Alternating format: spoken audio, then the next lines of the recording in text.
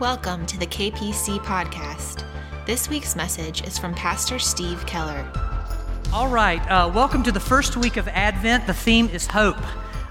Toby from CPC gave us that little intro, and we're going to be doing that throughout the whole Advent season.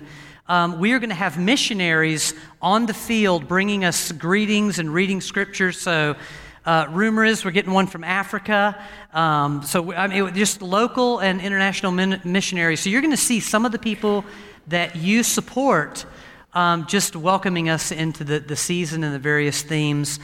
Here is the scripture that Toby opened with in case you came in late. Isaiah 9, 1 through 2.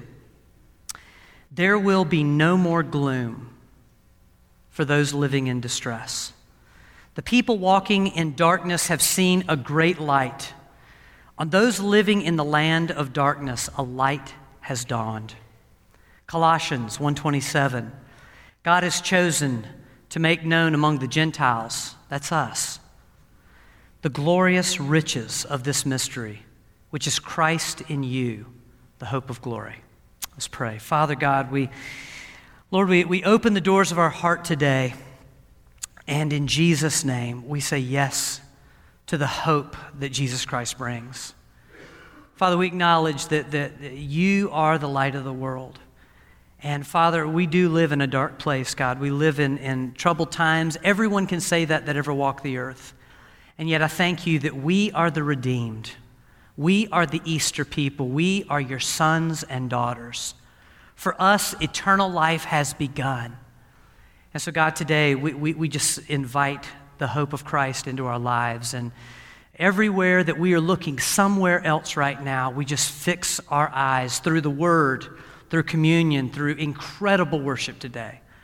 We fix our eyes on Jesus. And we thank you, Lord God, for who you are, what you do, and that this is our time because it is Christ's time. So we bless you in Jesus' name. Amen. All right, this little word hope. Now, I've sort of talked about this before, but hope is a word that is all around us. We hear it all the time. It's generally a very positive, but it's kind of a mild word for us. You know, earthly hope is typically us wishing and wanting something really good to come our way. It's Christmas time. You know, there are a lot of us out there that are hoping for a really good gift this year. We just went through a political season, and we'll go through many more of those in our lives. We hope for the right politicians to occupy offices all over this great land. You know, hope is also what I do every day when I just hope for a good day. It's that sort of thing. That is earthly hope. And sometimes these things that we hope for, they are based in reality. You know, they're kind of conditioned on, you know, things that are likely to happen. The indicators are right, and hoping in them is, you know, there's a pretty good chance we'll see it come to pass. There are other times in our lives, though, when the things that we hope for, they're just pipe dreams, you know? They're fantasies. There's no way they're ever going to happen. Like when my daughter Ellie, she's not here so I can tell the story on her now since she moved to Pennsylvania, but when my daughter Ellie was 3 years old, and she came to Jane and I one day, and she said, you know, Mommy, Daddy, when I grow up, I really hope to be a farm pig, a pig on a farm. Yeah, we got to kind of question our parenting there. But, you know, it's not going to happen, Ellie. Never. You know, it's a pipe dream. But that is kind of the nature, you know, both sides of earthly hope. I want you to know this. When you hear hope spoken of biblically, it is an entirely different concept. You know why? Because there's no maybe to it. There is no maybe when it comes to biblical hope. Biblical hope is founded on the Word of God.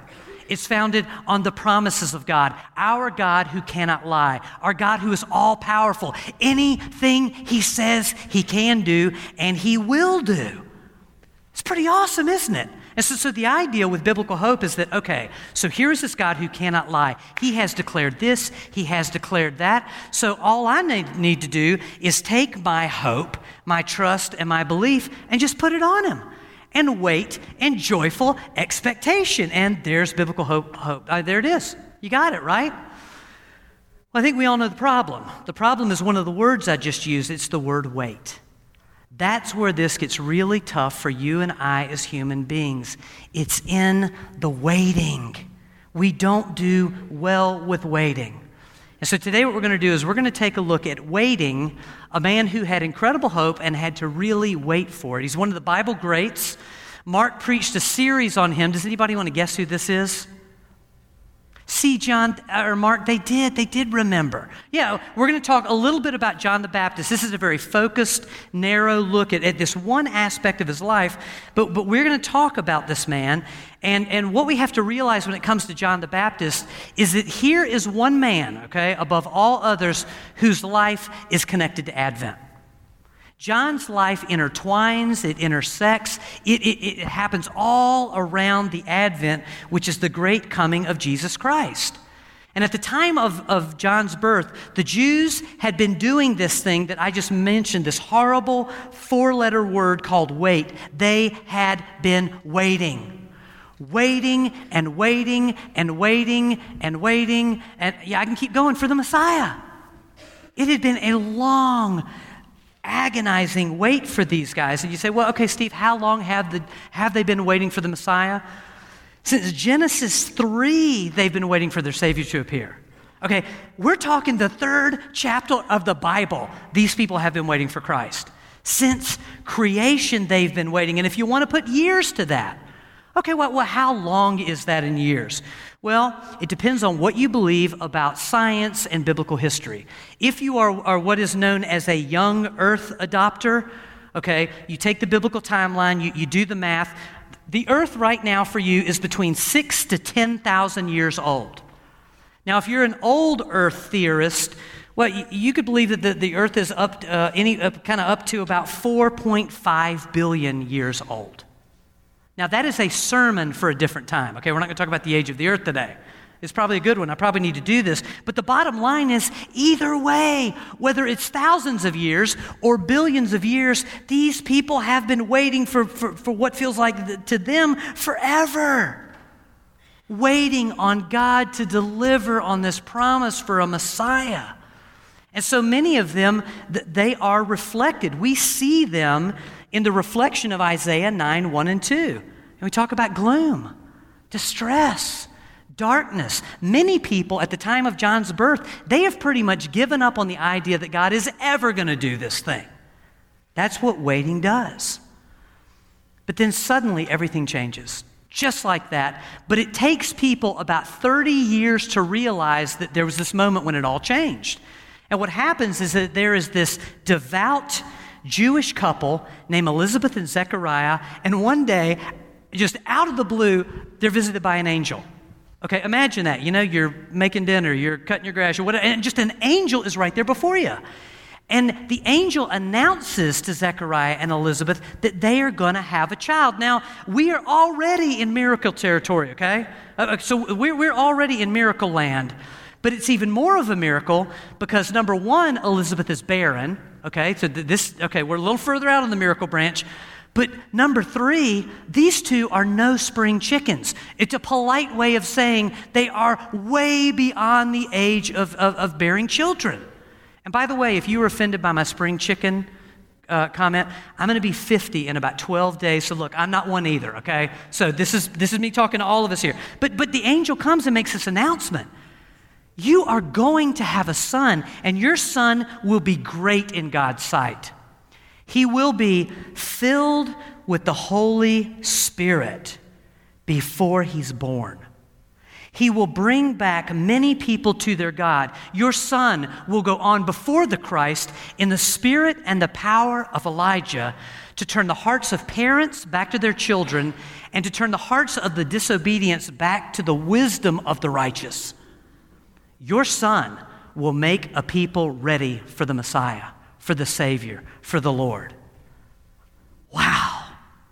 That's heavy. So John is going to come, and he will be the last Old Testament prophet. He will be the forerunner of the Messiah. I mean, he's going to be Jesus' prophet, his messenger. And then God goes on to prove this to Elizabeth before John is even born. We read about it in Luke 1:39, and here we have in this scene the Mary, let's be very clear about that, the Mary who is pregnant with Jesus goes to visit Elizabeth.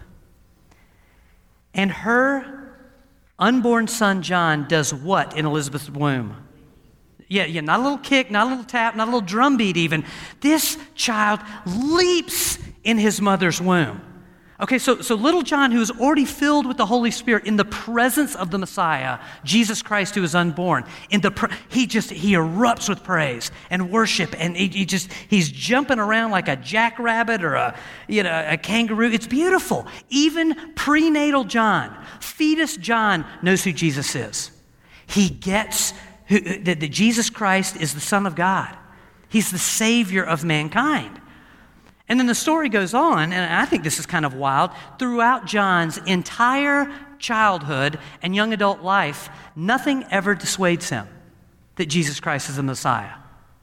Now think about that, okay? So Jesus and John, through all these years when they were children and they played together, through awkward, family get-togethers. I mean, come on, folks, they can be awkward sometimes, But all these opportunities for Jesus to kind of, go the other way and prove that, whoa, you can't be him.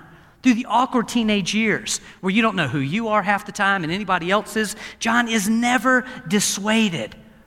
He is more and more convinced day after day that Jesus Christ is the Son of God. And so when it is time for John's ministry and for him to begin to go out and proclaim the Christ, folks, he is a house on fire proclaiming the message, saying to people, prepare the way for the Lord's coming. Clear the road to your hearts for the Savior. Repent of your sin. Turn to God. The kingdom of God is near. And then finally, to erase any doubt that John knows who Jesus is, Jesus comes on the scene. And I would have loved to have seen that moment. Jesus' first moment coming out. Here comes Jesus. What does John do? There he is, the Lamb of God who takes away the sin of the world. And so the point through all this early childhood, young adult life of John is that John gets who Jesus is. John sees Jesus and here is the Prince of Peace, the Son of God, the light of the world, the only Savior. And so the point of my message is, folks, get it together, be like John, mic drop, we're out, right? Well, no, not if you know how the story goes on, if you know what comes next. Because as Jesus steps on to center stage, John steps off of center stage. That was his whole point. Prepare the way for the Christ, get out of the way, I'll become smaller, let him become bigger. Well, John does that, and he falls on really hard times. In fact, if you're looking for a good working definition of hard times, John's next chapter is it, okay? Because as John continues to faithfully be a prophet and a minister for the Lord, we discover something about John. He's got the temperament of a prophet. Prophets have a way of not beating around the bush, no sweet talk, no, let me give you a little hint and hopefully you'll figure it out. Prophets tell it like it is. And so John goes to King Herod, who is wicked, okay? Just a dark, sinful, wicked man, oppressing many, and John rebukes him. He rebukes him for his sin. And Herod does not take kindly to the rebuke. Herod takes John and he throws him in prison. And there's a little bit of tension because depending on which gospel you're reading, Herod's he's got a little bit of a pickle. I want to kill this guy, but he's got a lot of followers. There's a little bit of just, gray area here, but everybody who's ever read the story, even for the first time, knows what's coming. John is on death row, no question about it. So how do you think John is doing in this moment? I think in the beginning, John's doing really good. John knows who Jesus is. John knows who he is. I think he feels pretty good about his chances at first. I'm the Savior's prophet. I'm the forerunner, look at what I've been doing. Everything God asked me to do, I did. I even got out of the way for the Messiah. I've proselytized, I've baptized, I've identified. I'm not going to capsize. There's no way this doesn't happen to me. Jesus is all about rescue. He is the Savior. I'm his guy. But as time goes by, John sits there alone. There is no word from Jesus. There's no visit from Jesus, and the clock just keeps on ticking. And by all accounts, if you've ever read much of history, Herod's prison was a filthy place. And John's just sitting there in prison in agonizing helplessness. After a while, we can see from the context of Scripture, we know what comes next, that John's thoughts of, being hopeful, because again, if anybody shows us what it looks like to put all your hope in Jesus, it's John. We see that John begins to wither. John begins to cave. John's thoughts of yes, yes, yes are replaced by I don't know. I'm not sure about all of this. After a while in John's life, it is a full-on assault of doubt. And I can just see the storyline going in his head. I mean, getting to that place where you just wonder.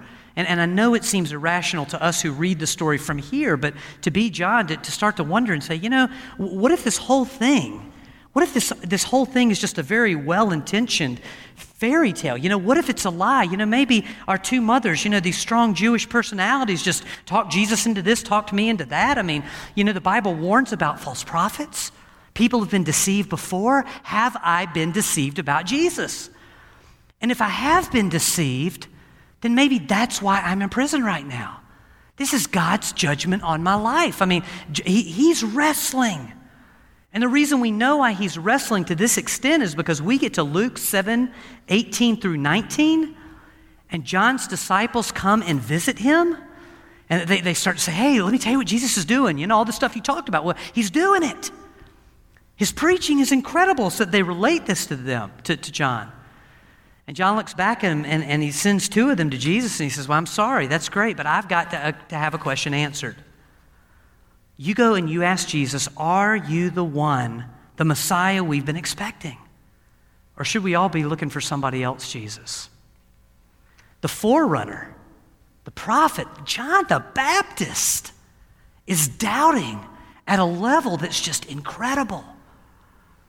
And I love Jesus' response to John. I love it.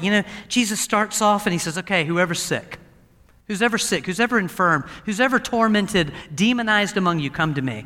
Jesus gathers up everyone and he heals them all. He just sets them all free. And then Jesus turns to the two disciples and he says, now you go back and you tell John what you just saw. You tell him what you just heard. And here's a personal message for John. John, God blesses those who do not fall away on account of me. And that is just a personal heart message to John saying, hold on, brother. Hold on. Do not question in the darkness what you heard in the light. Blessing is coming your way. And so we read this, and we're like, whew, crisis averted. Oh man, I got a feeling everything's going to be all right. It's like we feel good when we read this.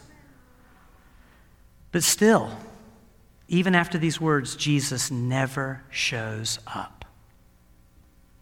And John is beheaded. And his disciples come and they take him away. And what do we do with that on a Sunday where we're sitting here talking about hope? Jesus Christ is the hope of the world. What do we do with that? Can anybody identify with this? And let's be honest, can you? Yes, I can. I remember back in 1991, Jane and I are going to have twins. And I've told you this before. We're going to have twins. Everybody's praying for Jane. Everybody's praying for the kids. Even got some, prophetic words and stuff. It's just wonderful. And then they die. And Jane's in ICU. Life and death situation. 50% chance she makes it, 50% she doesn't, say the doctors. What do you do with that? Hope in the midst of all that. I identify with that when I see people that we love as a body and we're praying for. And they're suffering. And you see the names and faces right now when I say it. They're really suffering. And they continue to suffer. We see it every time that we observe dire circumstances. We're all praying and they just go from bad to worse and they end that way. And so a big question for us as we light a candle and we sing about hope and we talk about hope and Jesus being the hope of the world is, how can we, like John, be a people of hope? Really? Let's be honest about it. Well, we can because John's story did not end in defeat. It didn't. I mean, look at Jesus. Okay, what does Jesus go on to do? Everything that John prophesied. Jesus goes on and he does everything that the Bible proclaimed that he would. You know, there are like 700 prophecies. That's the short list that Jesus fulfilled. All of it. So we get that perspective and we get it really quick. But folks, there is the greatest triumph and the greatest victory of all on the part of Jesus Christ, and we'll celebrate it in a minute. And it is on the cross of Jesus Christ. Death was forever swallowed up. Forever. There is no death for you and I. If anything, it's a door, it's a moment, it's a blink, but death has been swallowed up by life. For everyone who believes in him, you are already eternal beings. Do you get that? Oh, I wish I could be immortal. I am immortal. Every one of us is that have invited Jesus Christ into our lives. Our story is completely different. And then when you think about John, so okay, what do we do with John here with all of his doubts? Well, we just realize, look, John's doubts, his questions, all they are in perspective is they're just a blip. They're just a smudge. They're just a moment. His suffering results in glory. It's swallowed up by eternal life. I thought it was incredible today that Jim Gatlin got up and he gave a word out of Romans 8. This is the second week in a row he's done this. He's felt led by the Lord to share out of Romans 8. That is the point of Romans 8, that entire chapter. It's that, look, suffering is a part of this earthly life. I know there are theologies out there in a lot of churches that, hey, wait, man, if you're in Christ, it's just glory to glory to glory to glory. It's not what the Bible says. The Bible says there is suffering in this life, even for Christians. Suffering is a part. Now, it's not all of life. And so for us in the room, some of us will suffer a little bit in this life. Some of us will suffer a great deal in this life.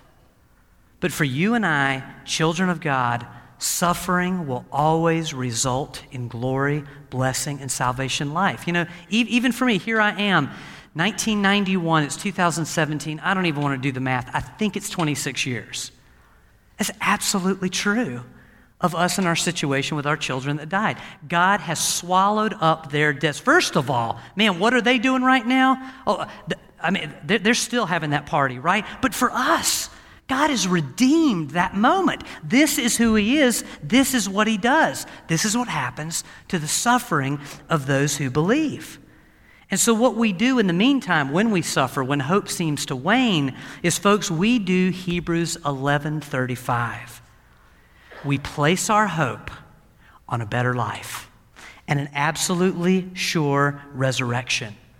And listen, sometimes when it comes to, oh Lord, the suffering and this transfer of suffering for hope, sometimes the way we do that, it's on our knees. Sometimes it's through our tears. Sometimes it's just holding the hand of someone who is standing with us. But we fix our eyes on the cross. That's one of the beauties of communion, that it lets us fix our eyes back on the cross and a Savior who came. He showed up. He brought hope to us, and that hope is resurrection life. And y'all, as we do that, here's what we're going to find. You're going to find that sometimes, when, man, it feels black, and you're just going, okay, Lord, I'm putting my hope on you, Jesus, I'm doing it. You're going to find sometimes that Jesus shows up so quick, the ink isn't even dry on your prayer, and he's already showed up and changed things. Jesus shows up. You're going to find that sometimes, and things change quickly. Sometimes things change miraculously. Other times, we may end up in a season of suffering, and we just hold on. We just pray. And there's grief and there's struggle. But I tell you what, either way, this much is true. When we place our hope, our trust, our belief in Jesus Christ, we are never disappointed in the end. He can't. He cannot disappoint us. And even when we do doubt here and there, because we do. Has anyone ever had a little moment of doubt or a little season of doubt? Good, thank you. It's not just me. But folks, even when we do doubt, it's not the end for us. Jesus makes a statement about John when the questions come up. Jesus turns to the crowd, and remember, this is John's moment of doubt, right? John is in prison in the middle of doubt. Jesus is in the middle of answering the disciples. And you remember what Jesus says about John? Of all those born among women, there's nobody greater than John. Here he is in the middle of his doubt, and Jesus calls him the Muhammad Ali spiritually. Why does he do that? Well, because John did one thing so beautifully right. And Mark pointed this out in his sermon, so you're not going to think I'm brilliant. I stole it from Mark. What John did in his moment of doubt is he took that doubt somewhere. He took it to Jesus. And that's what we do in all of those moments. He brought them to Jesus. And so this morning as we go to communion, I want to remind you, Jesus Christ is the hope of the world. And I invite you, wherever you are, you might be doing great today. Praise the Lord if that's you. You might be in a season of grief, distress, really facing some doubt. At communion, bring it to Jesus. Bring it to Jesus because he's here. And the thing about Jesus is this: Jesus is either an elaborate fairy tale that a whole lot of us are just holding on to, like a crutch, or he really is the Savior of the world. And we know the answer to that question. He is the Son of God. He changes everything. And so like the song said, here and now, just bring it to him in communion. Bring it to him. And be blessed. That's his promise. Let me pray for us, then Neil, you can come on up. Father, in Jesus' name, we love you. You're amazing. And I thank you that, that you're everything the Word of God says you are.